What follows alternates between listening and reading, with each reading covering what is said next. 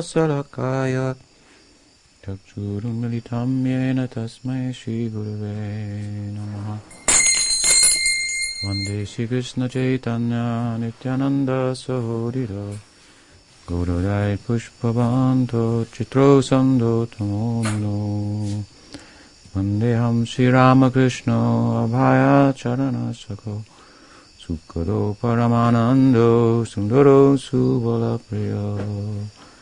He Krishna Karuna Sindhu Dinabandhu Jagatpate Gopisha Gopika Gandhara Gandha Namostude Tapta Kanchana Gaurangi Radhe Vrindavaneshwari Vrishabhanu Sute Devi Pranamami Haripriye.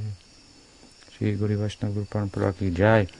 Grandhara Srimad Bhagavatam ki jai. Continuing our discussion of Srimad Bhagavatam, first canto, chapter 6, conversation between Narada and Vyasa. In the last discussion we heard 6 introductory verses to this chapter, the first of which was Sutta Goswami speaking to the sages about what happened next, and then what happened next followed in the form of Vyasa's further inquiries into the life of Narada, which had been revealed by Narada mercifully to some extent in the previous chapter. His life, that is, with regard to his spiritual progress that began at the point of meeting the sadhus. This is the birth, the janma of bhakti, sadhu sangha. And Vyasa's questions in this chapter about his guru's life included confidential questions. They constitute somewhat of a confidential inquiry into the spiritual happenings and development of his guru Narada. So we commented to some extent on the idea of the sadhana siddha and how Narada depicts that, exemplifies that, who becomes perfect by sadhana here in Srimad Bhagavatam, to encourage all of us. And in particular, Vyasa wanted to know how he remembered everything from such a long time ago. And he wanted to know how he left his body, and by implication, how he got the body that he had now, which is obviously very, very different. This is, of course, very instructive to us with regard to the kind of mukti that the Bhagavatam embraces. It's very obvious from this incident here, recorded in the Bhagavatam, that it includes acquiring a spiritual form, a swarup, as we like to call it, rather than constituting merely the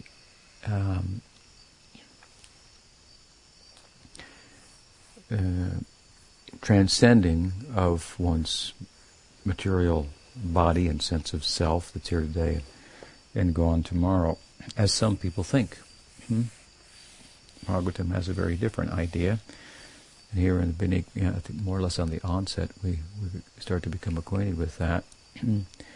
So how his body was received, how he got his swarup, and so forth, is all described in this chapter. But in tonight's discussion, we find that Narada begins to speak and gives a description of how he left home and how he traveled to different places, and the culmination of which was to sit. He walked and then sat, and what occurred in his sitting. So I'll read Prabhupada's translations, a beautiful descriptive section of the Sanskrit of the Bhagavatam, of the time and the place and the travels, if you will, of Narada, and the calamity that arose that served as negative impetus for that that journey. He had the positive impetus, as we know, and this has been emphasized all along, that being the association of the sadhus in his home who were merciful to him, who blessed him with the prasad remnants and engaged him in devotional practices and so forth. They initiated him and so on. Narada said, the great sages who imparted scientific knowledge of transcendence to me departed for other places, and I had to pass my life in this way. These are, of course, Prabhupada's translations.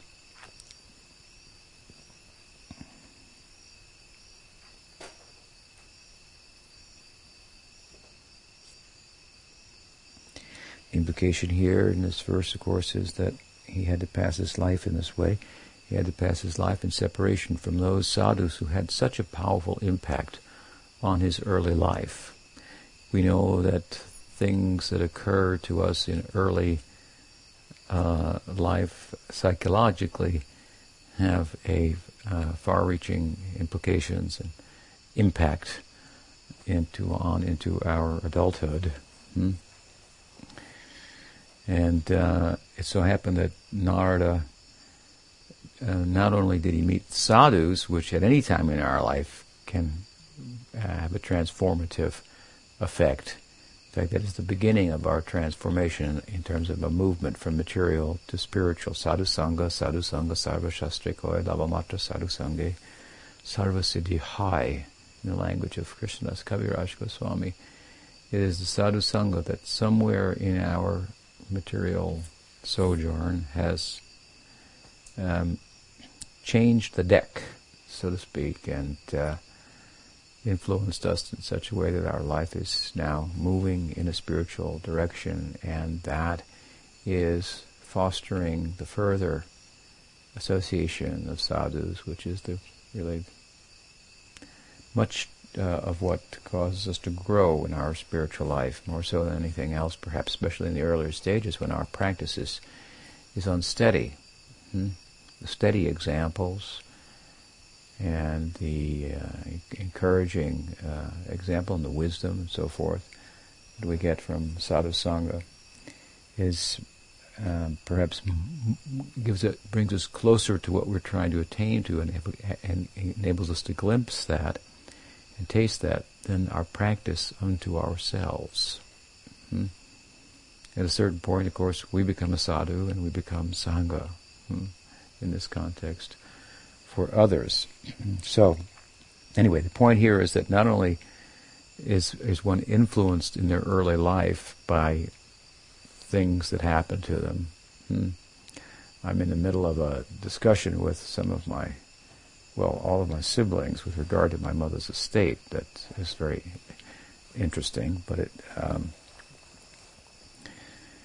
has brought to mind my early childhood, as it is, that one of the siblings seems to be getting in the way of the relationship between our mother and ourselves with regard to her wishes that he has control of her with regard to material properties and so forth, which were never very much, but symbolically nonetheless.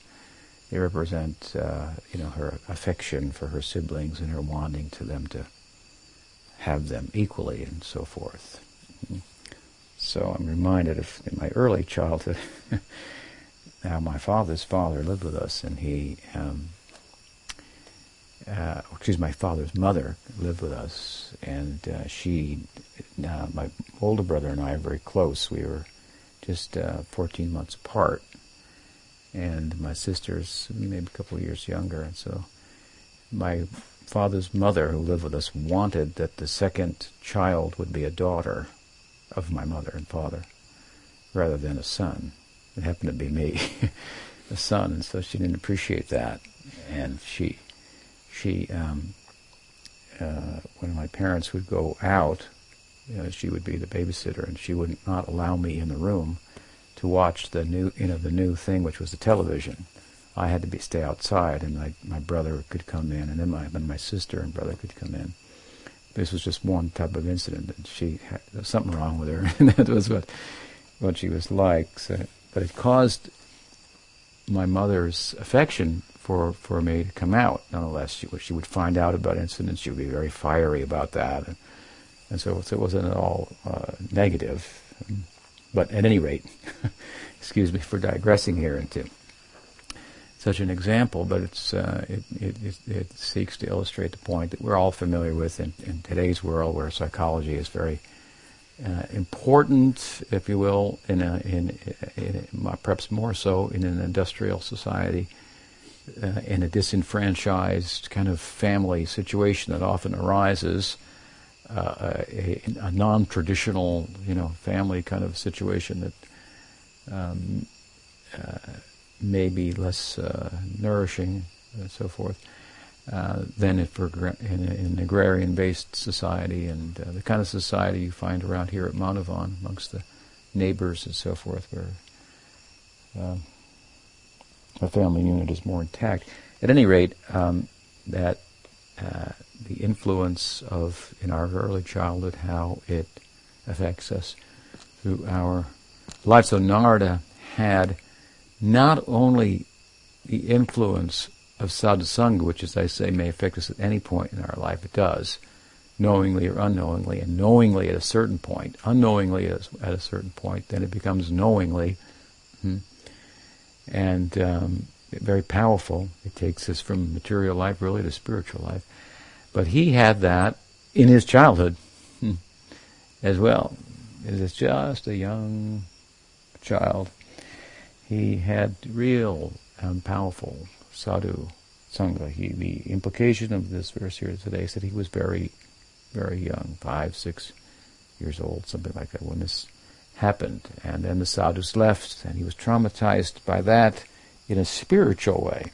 He took so much advantage of their association that he was spiritually traumatized by the separation from them. He had to live his life in that way, given that he was taken care of by his mother, and he was young, and he didn't really have the option to run off with them, it would seem. He says that I was the only son of my mother, who was not only a simple woman, but she was a maidservant as well. Since I was her only offspring, she had no alternative for protection. She bound me with the tie of affection. Implication here is that he was the only son, and he was under the protection of his mother. But, as he says next, she wanted to look after my maintenance properly, but because she was not independent, she was not able to do anything for me. Here he says, he wants to say that she was a maidservant, so she was living in the house of Brahmins as a servant there, and she didn't have an independent lifestyle, independent income, and to provide and so forth. So she wanted to provide comprehensively, but her situation was compromised. Who his father was, he didn't know, and so on. She had that affection to take care of him, but it was in every way, but she wasn't equipped materially in every way to do that adequately on the one hand, but now also here he waxes philosophically about it and says, the world is under the full control of the Supreme Lord. Therefore, everyone is like a wooden doll in the hands of a puppet master. So while it was true materially regarding her situation, being a dependent situation itself, and thereby not fully independent to take care of him in every way that she might have liked to, he goes on to say, and in reality, here we find now the influence of the sadhus on him, that it appears, as he reflects back on this, even in his early life now, he had a philosophical eye with which to think about such things. What is that? And for that matter, no one is independent in providing. Everyone has some will. As I said before, the Gaudiya position with regard to free will and determinism would be in modern terminology called a compatibilist position. in which we find that there is a compatibility between free will and the fact that not a blade of grass moves without the will of God. In other words, we have some will, but we cannot, in a simple sense, we cannot realize it without His sanction. So there's some sense of will within the idea that everything is determined in a larger sense. So he's kind of speaking about that here. She had a will to protect me, but and again, she's not in charge. We're all just puppets in the hands of fate, destiny, of the will of God that's being played out, and we're finding out about it in due course, and so on. When I was a mere child of 5 years old, I lived in a Brahmana school, and I was dependent on my mother's affection and had no experience in different lands. So he heard the teachings from the sadhus and so forth, but his actual experience of the world that they described as being basically a transformation of the modes of nature. Not something that you could rely on. Something constantly in flux, a magic show of appearances, and so forth. As you can imagine, they discussed with him, they described him philosophically, but he had no direct experience as a 5-year-old boy, for one, and as a homeboy in early life, like most of us are, as well of the world. Some people argue, of course, that without experience of the world sufficiently, how can you give it up? Daksha argued like this with regard to Narada's preaching to his, 1,000 sons or something, 10,000 sons that whom they were sent to. They were sent by Daksha to Narada to get a little education, but Narada told them, give up the world, and it's futile, and so forth. And this in the context of bhakti, as we would expect from Narada. And they did, and Daksha, who didn't have a clear understanding of bhakti, given that he was a Vaishnava Aparadi, as it turns out, what kind of understanding of bhakti will you have if you're a Vaishnava Aparadi? The history of Daksha includes his offense to Mahadev Shiva, the husband of his daughter, Parvati. This certainly clouds one's ability to really feel and thereby know and understand what is bhakti. To bite the hand that feeds you. Bhakti is a nourishing meal, and it comes through the hands of the Vaishnav. If we go against that, then this is a sin of the flesh, or sin of the soul rather than a sin of the flesh, as material desires, and the departure that they sometimes foster in us from the straight and narrow, so to speak, path of bhakti. Aparada is another thing. It's going against the very path itself. So this was Daksha's position. Therefore he couldn't appreciate Narada's sermons to his sons that caused them to give up material life without having had any experience of it. They didn't even have any negative impetus. In youth it looks like we've got a lot of prospects and so forth. The world is very inviting to youth. Youth is very popular. Everybody wants the youth. Naturally, our God is ever youthful. This is how he's experienced by the sadhus, by the acharyas. So, Prabhupada used to say, the first class disciple, he understands what to do without being told. The second class disciple, she understands what to do after being told. And the third class disciple, he doesn't understand even after being told what to do. In other words, it's some anticipation of what the Guru may want, what's expected of me, and so forth. If we're tuned in enough, then we can read that. We can learn to read that. If we can't, at least when told what to do, what's expected, we should respond favorably. But there are those who even upon being told, don't.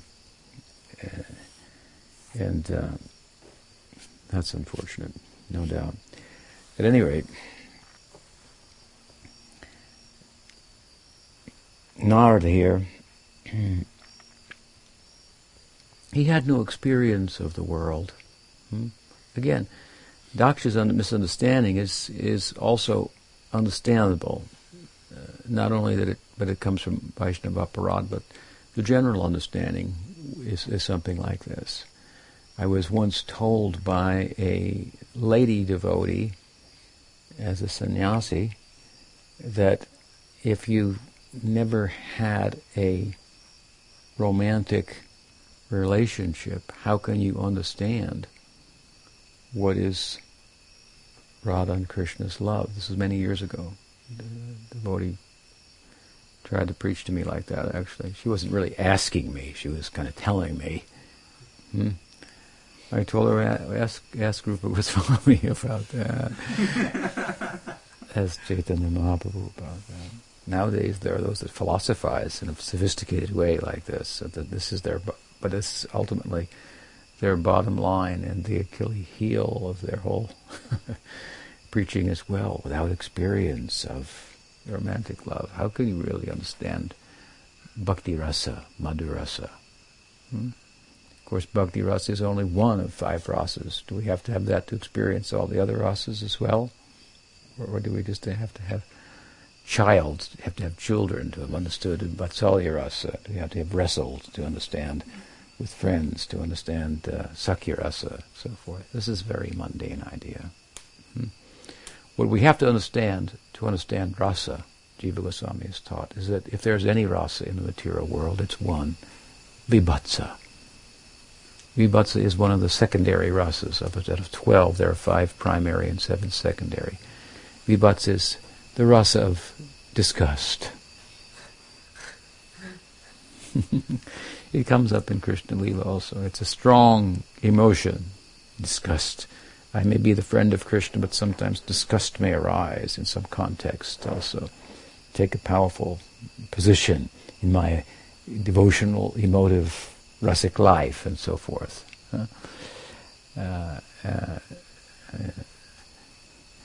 But he said it in a kind of a humorous way, if you will, but a meaningful way, that the only rasa, if there's any rasa in material life, it is vibhatsa.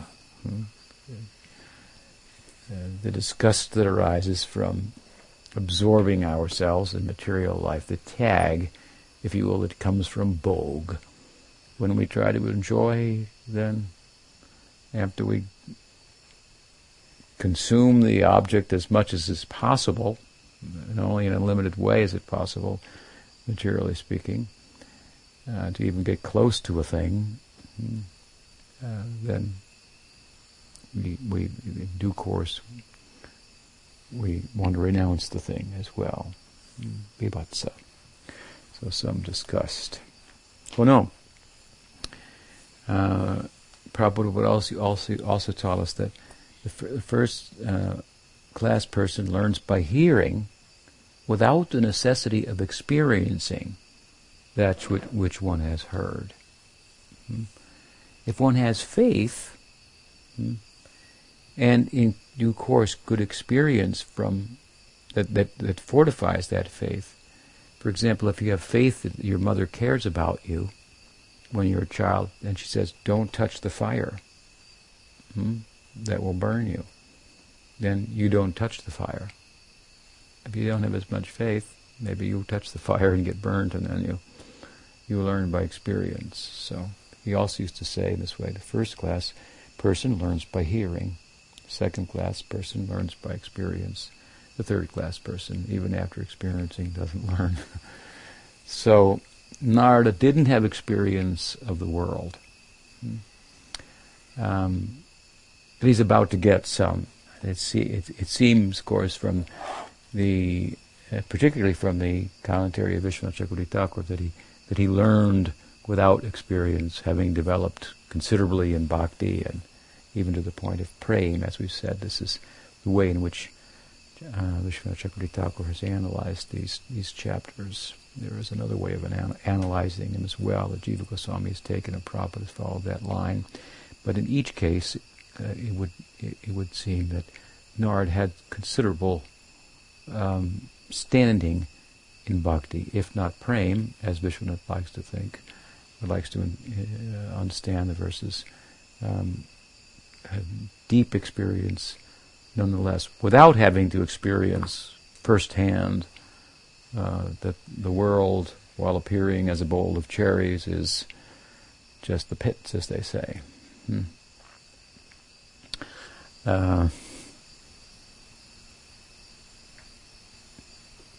Of course, there is, having understood that, there is then that's an understanding in the context of bhakti, the nature of the world, and then of course there is the re-entering in the world with the understanding that enables one to fully interact with sense objects without their having an effect upon them, like if you were to take out the poison out of the fangs of a serpent, something like that. That doesn't mean to say that bhakti rasa constitutes first understanding the difference between material and spiritual love, then entering into the material world without understanding and carrying on like in every way an ordinary human being interacting with sense objects. This would be something that the Sahajias would try to follow up with, the great Sahajias. Can't go into that in depth here, but at any rate, the point is that Narada had, at this point in his description, no experience, but he's about to get hit with some. He says, I had no experience of different lands, but once, suddenly in my life, my poor mother, while going out in the night to milk a cow, was bitten in the leg by a serpent, influenced by Kala. Kripana Kala Kodita, by the influence of time. This is fate, destiny, the hand of God, is the implication. He's seeing everything as the hand of God. This is a terrible fate for a young boy that his mother, and he's kind of almost like an orphan child, and he has no father. He's with his mother. She's dependent upon the family she lives with, who she serves, and so forth. And now she has died in the night by a serpent's bite, and he's looking at it. He had learned to look at it philosophically. What can be done? This, as I've learned, this is the influence of time. These things can happen. It will happen to everybody in due course. The time came.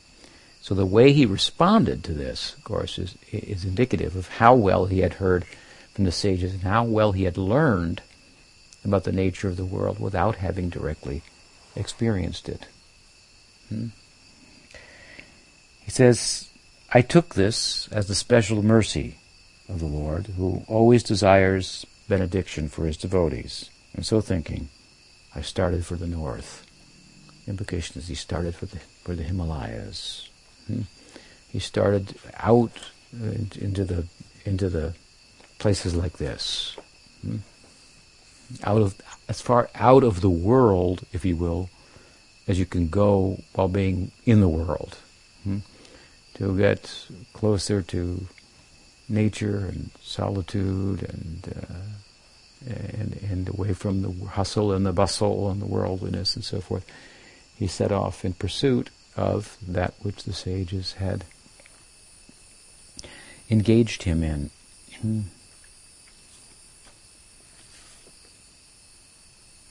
And here again he shows the extent to which he had understood what the sages had taught him. This is a kind of a nice philosophical lesson here. He says he's looking at the misfortune in his life, which is immense. This is a huge misfortune in his life.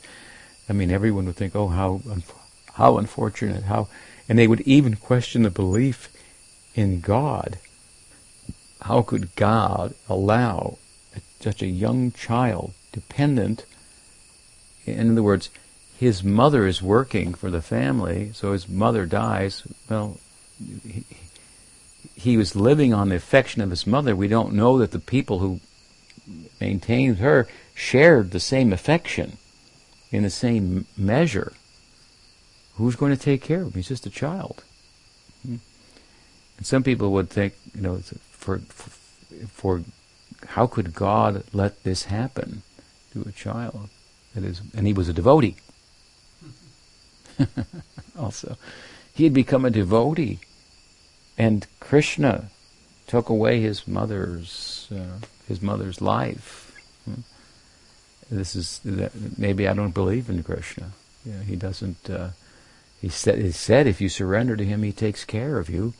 Narada is surrendering, following the way of the Vaishnavas, and this calamity befalls him. But here we find he took it in a very different way. It only confirmed his theological sensibilities, his philosophical sensibilities. He had understood from the sages the nature of the world, fate, time, destiny. Everyone has their time, and so forth. There's an overarching meaning to that. There's a silver lining in it all for the devotee, if he can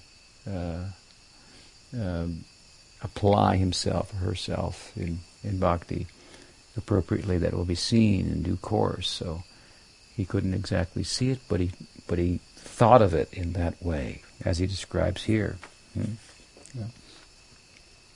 The Lord always desires the benediction of his devotees. I took this as his special mercy. There's a famous verse in the Bhagavatam that Srila Prabhupada used to like to cite. And he liked to cite it because he felt it had very much significance in relation to his own life. He saw in his own life that he, as a householder, tried to maintain his family dutifully as a religious person as well, and as a Gaudiya Vaishnav in due course, and he took initiation from Bhaktisiddhanta Saraswati Thakur, but it didn't work out. He tried to take care. He had a business, a chemical business, a pharmacy business. He made Day's liniment or ointment, liniment, and soaps and things. I think he made, and it was a kind of a home enterprise, but it wasn't sufficient to satisfy the family members in terms of their sense of material need. And of course, he had a need spiritually that seemed to get in the way of his ability to really take the business to its height. A love for the Bhagavatam and so forth. In his absence from home on a business trip, one day his wife sold the Bhagavatam, his Bhagavatam. And books weren't as readily available in those days as they are now. She sold it for tea biscuits. So when he came home and he found that his wife had preferred tea biscuits over the Bhagavatam, he just couldn't relate to that. This was kind of the last straw or something like that. He left the world, to the surprise of everyone in the neighborhood. He just kind of walked out. And he felt that really that he was unsuccessful in his family life. He tried to earn a living and so forth, but Krishna had taken everything away from him. And in following the course of Bhaktisiddhanta Saraswati Thakur, instead of having a happy family Vaishnav life with children who are all going to be devotees, every mother, every father tends to think their son is going to be a devotee, and a great devotee. And once one of my god sisters wrote to Prabhupada and said, Prabhupada, I feel that my service to Krishna is raising my child as a devotee. And Prabhupada said, that's not enough. You have to, in other words, you have to hear and chant. You have to practice. You can't just raise somebody else as a devotee. Then you're off the hook, something like that. And how much will you be able to, for that matter, if you don't attend to your own practice sufficiently and set an example? That's the real teaching, isn't it? To teach by example. That will have a more compelling influence than the dogma that you might, right? Speak out. So children have a wisdom too, right? And look and see. Look to see the difference between the walk and the talk. They have some ability to sort that out. So this verse comes in the latter part of the Bhagavatam, where Yudhisthira asks the question, I believe, of Narada, that how is it that Shiva's devotees are full of material opulence, although Shiva's dressed in ashes and living without any such material opulence. And Vishnu's devotees, Krishna's devotees, are often bereft, materially speaking, yet he is very opulent. How to harmonize this? And Narada explained that Shiva's Ashutosh, he's very generous, so people want material things. He gives them, he's easily pleased, he gives them what they want. But Krishna's devotees, they're actually asking for something more dear to him than what Shiva's devotees, who are opulently situated, tend to ask of him. They're asking through bhakti to enter the life of Bhagavan, not to get something from him. They're asking to get him. So he arranges to give himself to them, and in the context of doing so, if they become very dear to him by the measure of their petition for such, he arranges to ruin their material life, to make it more difficult, to take things away from them, that they are forced to depend upon him. And this is his special mercy. So we find Narada here voicing that. Obviously, he could explain that to Yudhisthira in a compelling way, because as we see here, that was his own experience. Krishna took away his mother in his childhood, and there he was. The implication is here, I had to depend only on God. And with that in mind, as we hear, I left home, and see how he depended. After my departure, I passed through many he just left without the funeral, observing such rituals and so forth, and he just walked out. He thought, everything I've been taught here is confirmed with regard to material life. And I've seen it in a powerful way. So now what has been taught to me that is not apparent to the naked material eye, I have seen also with my own eye. And now, if we take this as a development to prema, rather than he already has prema, as Jiva Goswami has taken the text, we can say, now let me go and pursue those things that I can't see, that require fully divine eyes to see. Partially divine eyes reveals what was right before me, that I couldn't see the nature of the world for what it really is. Having seen it with the eyes of Shastra Chakshu, having heard from Shastra, I can now look at the world and see, this is what it's actually like. I thought it was one thing, it's something quite different. Then the Shastra and the sadhus also speak about something that requires fully spiritual eyes to see. Krishna Lila. He has tremendous now impetus to pursue that greater balance. As I said, mukti, liberation in bhakti context, in Bhagavad context, means understanding the nature of the world for what it is, and understanding the nature of God's world, if you will, his Leela, that I might enter there, both things. Now he wants to enter the Leela. He's going to have to conduct himself in such a way that which the sages also talk about, like I like to say about the Gita is not a book that is about believing. It's about the nature of being. It speaks theoretically about the nature of being by way of distinguishing between consciousness and matter, emphasizing the subjective aspect of life and its potentiality and possibilities that lie there and so forth, and how energy should be invested in that, and how to invest energy in that, and thereby how the objective world of matter is not something we should invest our subjective selves in, and so forth. And if you listen to it, of course, there's a lot of sense to that. It's a dissertation on the nature of being, with an emphasis on the nature of consciousness.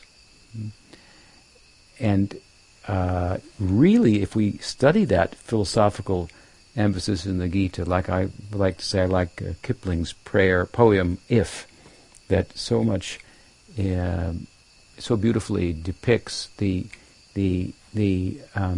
superhumanness, if you will, of the Gita, yet a superhumanness that we all know, if we hear it, is possible. That equanimity of mind that is central to the yogic experience, that detachment, that again equanimity, that you can, if you can walk amongst kings and not lose touch with the common folk, something like that, among other things. It's a nice poem. It speaks about that it's like nobody's like that, but if you hear about it, you think it's how we all should be. We think it because we are human, and the humanness, the self, this consciousness is starting, as I like to say, come out. It's starting to surface. We're feeling what our potential as a unit of consciousness is, that transcends the limits of our humanness, but at the same time is the full measure of our humanness, because human life gives us the chance to pursue what we are, beyond being a human being. It's the vehicle for that, as opposed to the less complex forms of life. So when you hear that in the Gita, it's so profound. As I say, it's a dissertation on the nature of being from a spiritual perspective, positing a supernatural, and it's you. Consciousness transcends the natural world, and you can experience the fullness of that, and you are a unit of it, and so forth. And in the context of that, as I say, revealing the nature of the material world, how it's here today and gone tomorrow, and problematic in so many ways, and the pursuance of its carrot, if you will, that turns out to be never a square meal, and so on and so forth. So this is a very beautiful kind of dissertation on the nature of being that doesn't ask you really to believe as much as it resonates, if you have sufficient sukriti, I guess, with what you're really about.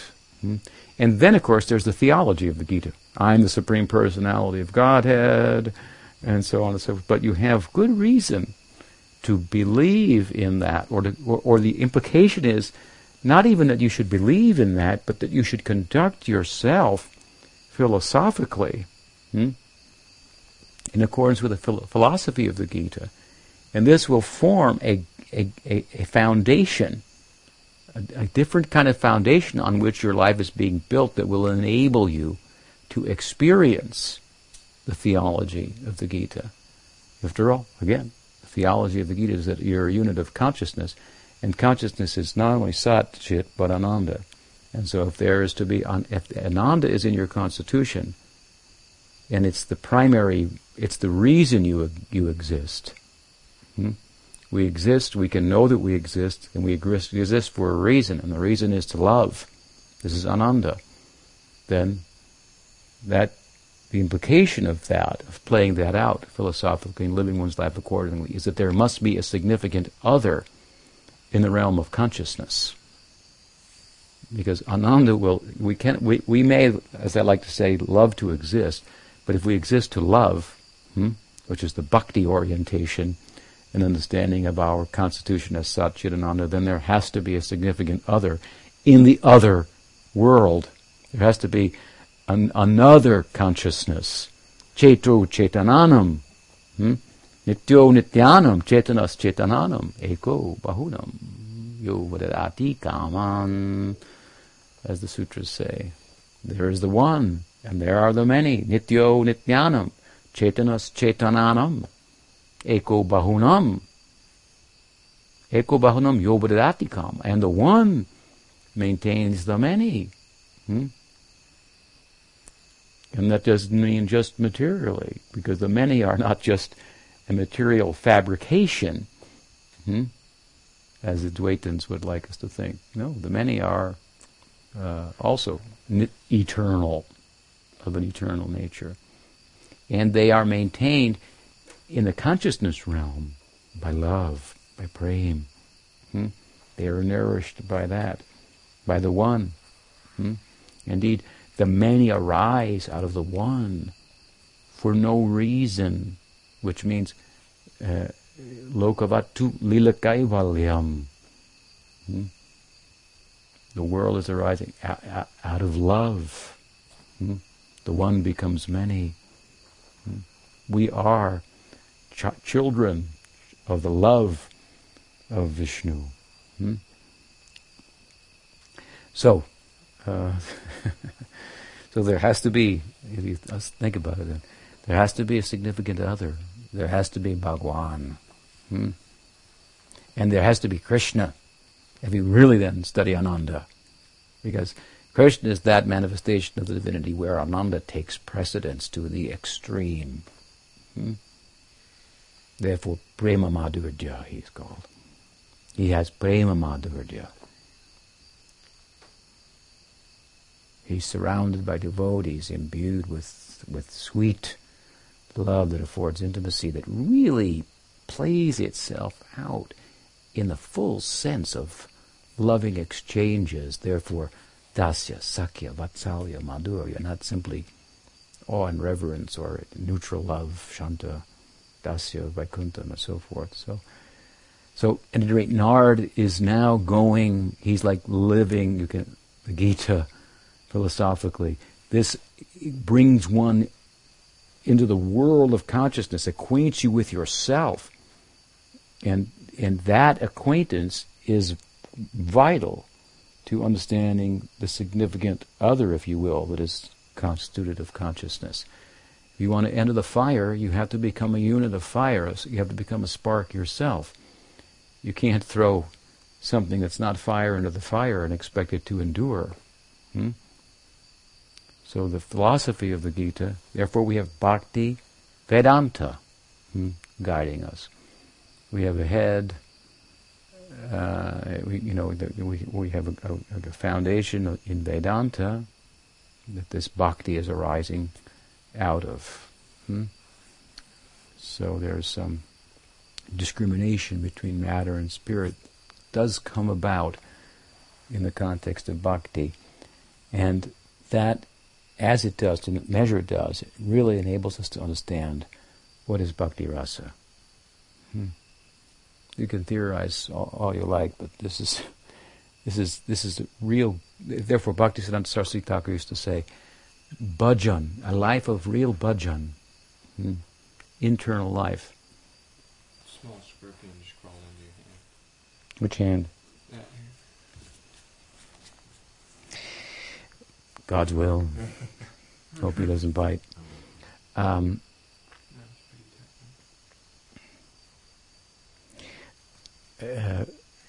did I say? Bhajan. Bhaktisiddhanta Saraswati Thakur said, real bhajan is performed on the platform of Advaigyan Tattva. On the canvas of Advaigyan Tattva. Non-duality, it means.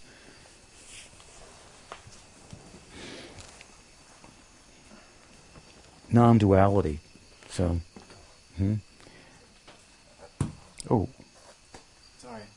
Put that back. On the platform of... well, that is mentioned by Vishwanath Chakravarti Thakur. Such actions may be appropriate. And somewhere in his Bhagavatam commentary, I have to get the reference for you. It's like the killing of the serpent that Prabhupada experienced under the order of Bhaktisiddhanta Saraswati Thakur, that he questioned about and then later found confirmation for. And in the scriptures. It's a well-known story. But anyway, that great Bhaktisiddhanta relevant, and back to our point, said, bhajan is performed on the platform of Gyan Tattva. In other words, come in the context of bhakti, as we come, nadanam, najanam, nasundarim kavitam bha jagadisha kama. As we have no wants in the material world and want only bhakti, we're actually coming on the spiritual platform, and then there's a meeting with Krishna. Now there's attachment comes. In Bhava Bhakti, there's the meeting with Krishna. This will come here. He's going to meet Krishna. He's gone out to meet Krishna. He's gone out to meet the theological person and turn him into a real person. Through churning of the instructions of the sages that constitute bhakti. So, I'll read a little bit. We'll conclude with this. After my departure, I passed through many flourishing metropolises, towns, villages, animal farms, mines, agricultural lands, valleys, flower gardens, nursery gardens, and natural forests. I passed through the hills and mountains full of reservoirs of various minerals like gold, silver, and copper, and through tracts of land with reservoirs of water filled with beautiful lotus flowers, fit for the denizens of heaven, decorated with bewildered bees and singing birds.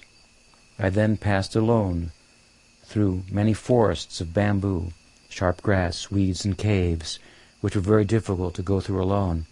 I visited deep, dark, and dangerously fearful forests, which were the play yards of snakes, owls, and jackals.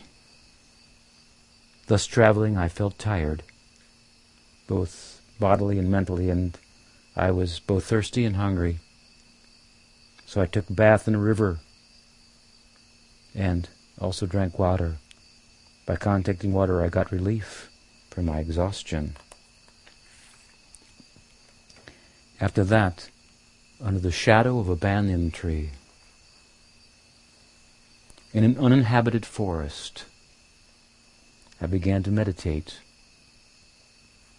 upon the Supreme Soul situated within, using my intelligence as I had learned from the liberated souls.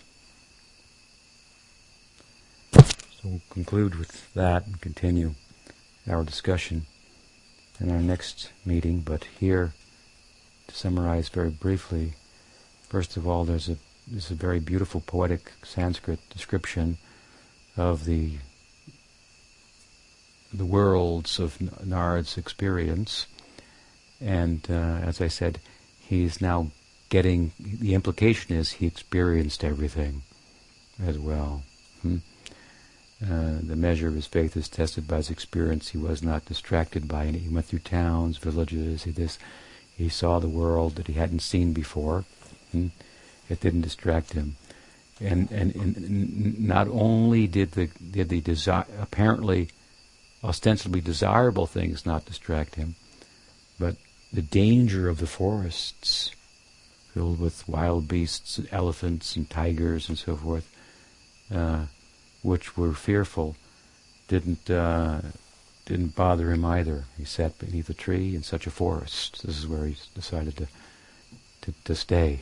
And there he began meditating on Bhagavan, trying to, as I say, make that theological person, turn him into a real person, a person more real than himself in terms of his sense of, I am the son of this maidservant, and so forth. And as we'll see, not only did that happen, but his own real personhood was realized as well, as the great Narada, now standing before Vyasa and instructing him confidentially by sharing his heart, as has been asked by his faithful disciple, Vyasa. Are there any questions? I was wondering what comment you would add on the fact that in the Vedas it's said that you take sannyas with your wives and mother's permission, which Shankaracharya seemed to observe with a little trick. And Mahaprabhu also talked it over with his wife and mother before taking sannyas. And I was wondering who that statement is for, and what how important it really is, considering how Prabhupada took sannyas, he just left. Narada Muni is what the mother had already So you're asking about the idea that before taking sannyas, one should work it out with the family and so on and so forth, and apparently you said that Shankar did that? Yeah, he was 12 years old or something, and his mother wouldn't let him take sannyas, so he pretended to be drowning in a river, and he said, "Mother, please, before I die, drive me the wish, let me die as a sannyasi." And she said, "Okay," and then he was like, "Okay." He just walked out of the river. I see. Well, I don't think there's any real binding scriptural mandate in that regard. As far as possible, we should try to do that. But if it's not possible, then we can, even Shankar, who you're citing, obviously was quite deceptive in the matter. There's a story that this brings to mind. It's not entirely analogous, but somewhat, that Keshav Maharaj told, Bhakti Pragyan Keshav Maharaj, godbrother of Srila Prabhupada, when he was a young boy in the Math. He was apparently quite young when he joined. Word came that his mother was dying. And so he hid himself in the Math, because he knew that if Bhaktisiddhanta Saraswati Thakur found out, then he would say, "Oh, you go," and spend the last days of your mother with her and so forth. And in India, like I said before, if you want to, it's hard to move around. Sometimes there's throngs of people and so forth trying to get on the train or whatnot. If you just say, "Mother sick," everybody lets go, moves away, lets you go to the front. Mother sick. Oh. So there's a real appreciation of the mother principle in this culture. But at any rate, he hid, and then she passed away without his going there. And when he was found out for this, he was questioned about it, and he said, "I knew that if I went, her last request would be that I marry, and then I couldn't go against her request that I marry. So, and the Guru Maharaj would send me there, so I didn't go. Guru Maharaj appreciated it on a higher level. So there may be general type of rules and suggestions for the sake of preserving the society and so forth, which has its merit and all, but these are relative considerations that for the most part may follow along in parallel line with spiritual absolute considerations. But wherever in that course the relative comes in contrast to the absolute, which may happen, then we will move in the direction of the absolute consideration at the cost of violating the relative. The absolute consideration cannot be violated. The relative is relative. Therefore it can. Another question?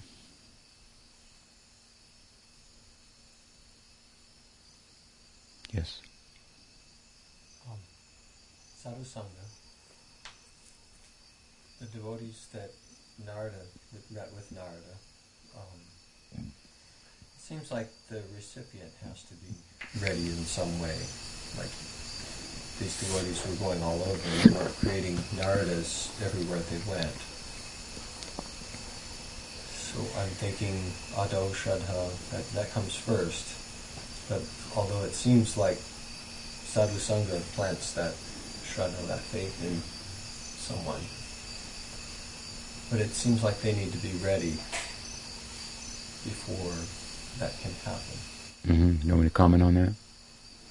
Yes, it's something like this. If you take a plant, a seed, and you put it in the ground, and you water it, and you give it sun, and you come out in the garden and it's popping above the ground, you say, "Oh, here, there's the eggplant. It started." Right? That's its formal beginning. It's a success. But unseen to us is underneath the ground the germination and the roots going down and so forth that begins.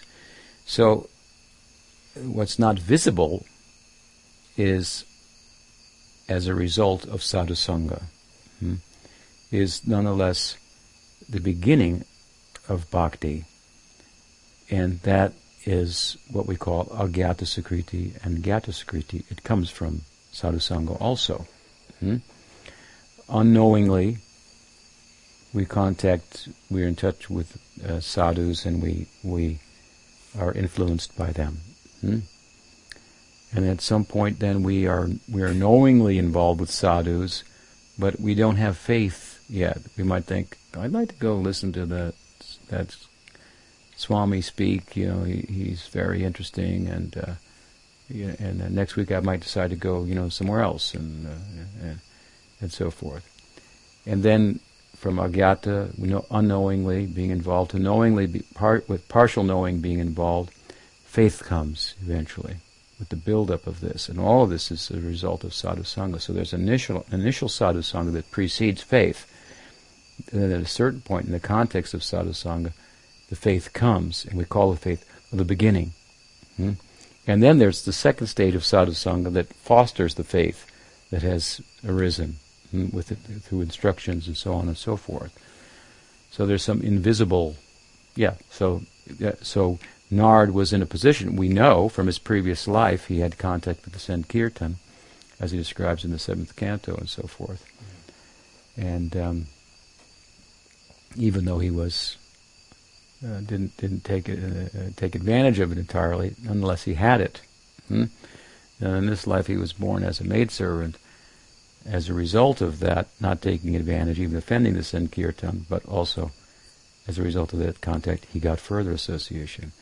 And he was more disposed, as a result of the previous association, to take advantage of it in his life as a maidservant, son of a maidservant. So, yes, the recipient of sadhu sangha has to be in a certain position for us to recognize that there's an effect. But if we know the philosophy, we know there's an effect, whether it's recognizable, visible, or not.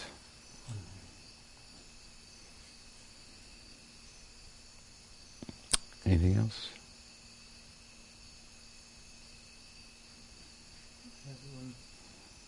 I was just thinking, it's also said in the scripture that there's no sannyas in Kali Yuga. Anyway, reference to Sham's question. So, right.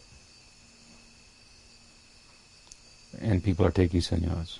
Well, yeah, he's asking, scripture. It's relative. It should be done this way, but it also says Yeah. there's no sannyas in Kali Yuga. Anyway. Grantara Srimad Bhagavatam ke jai.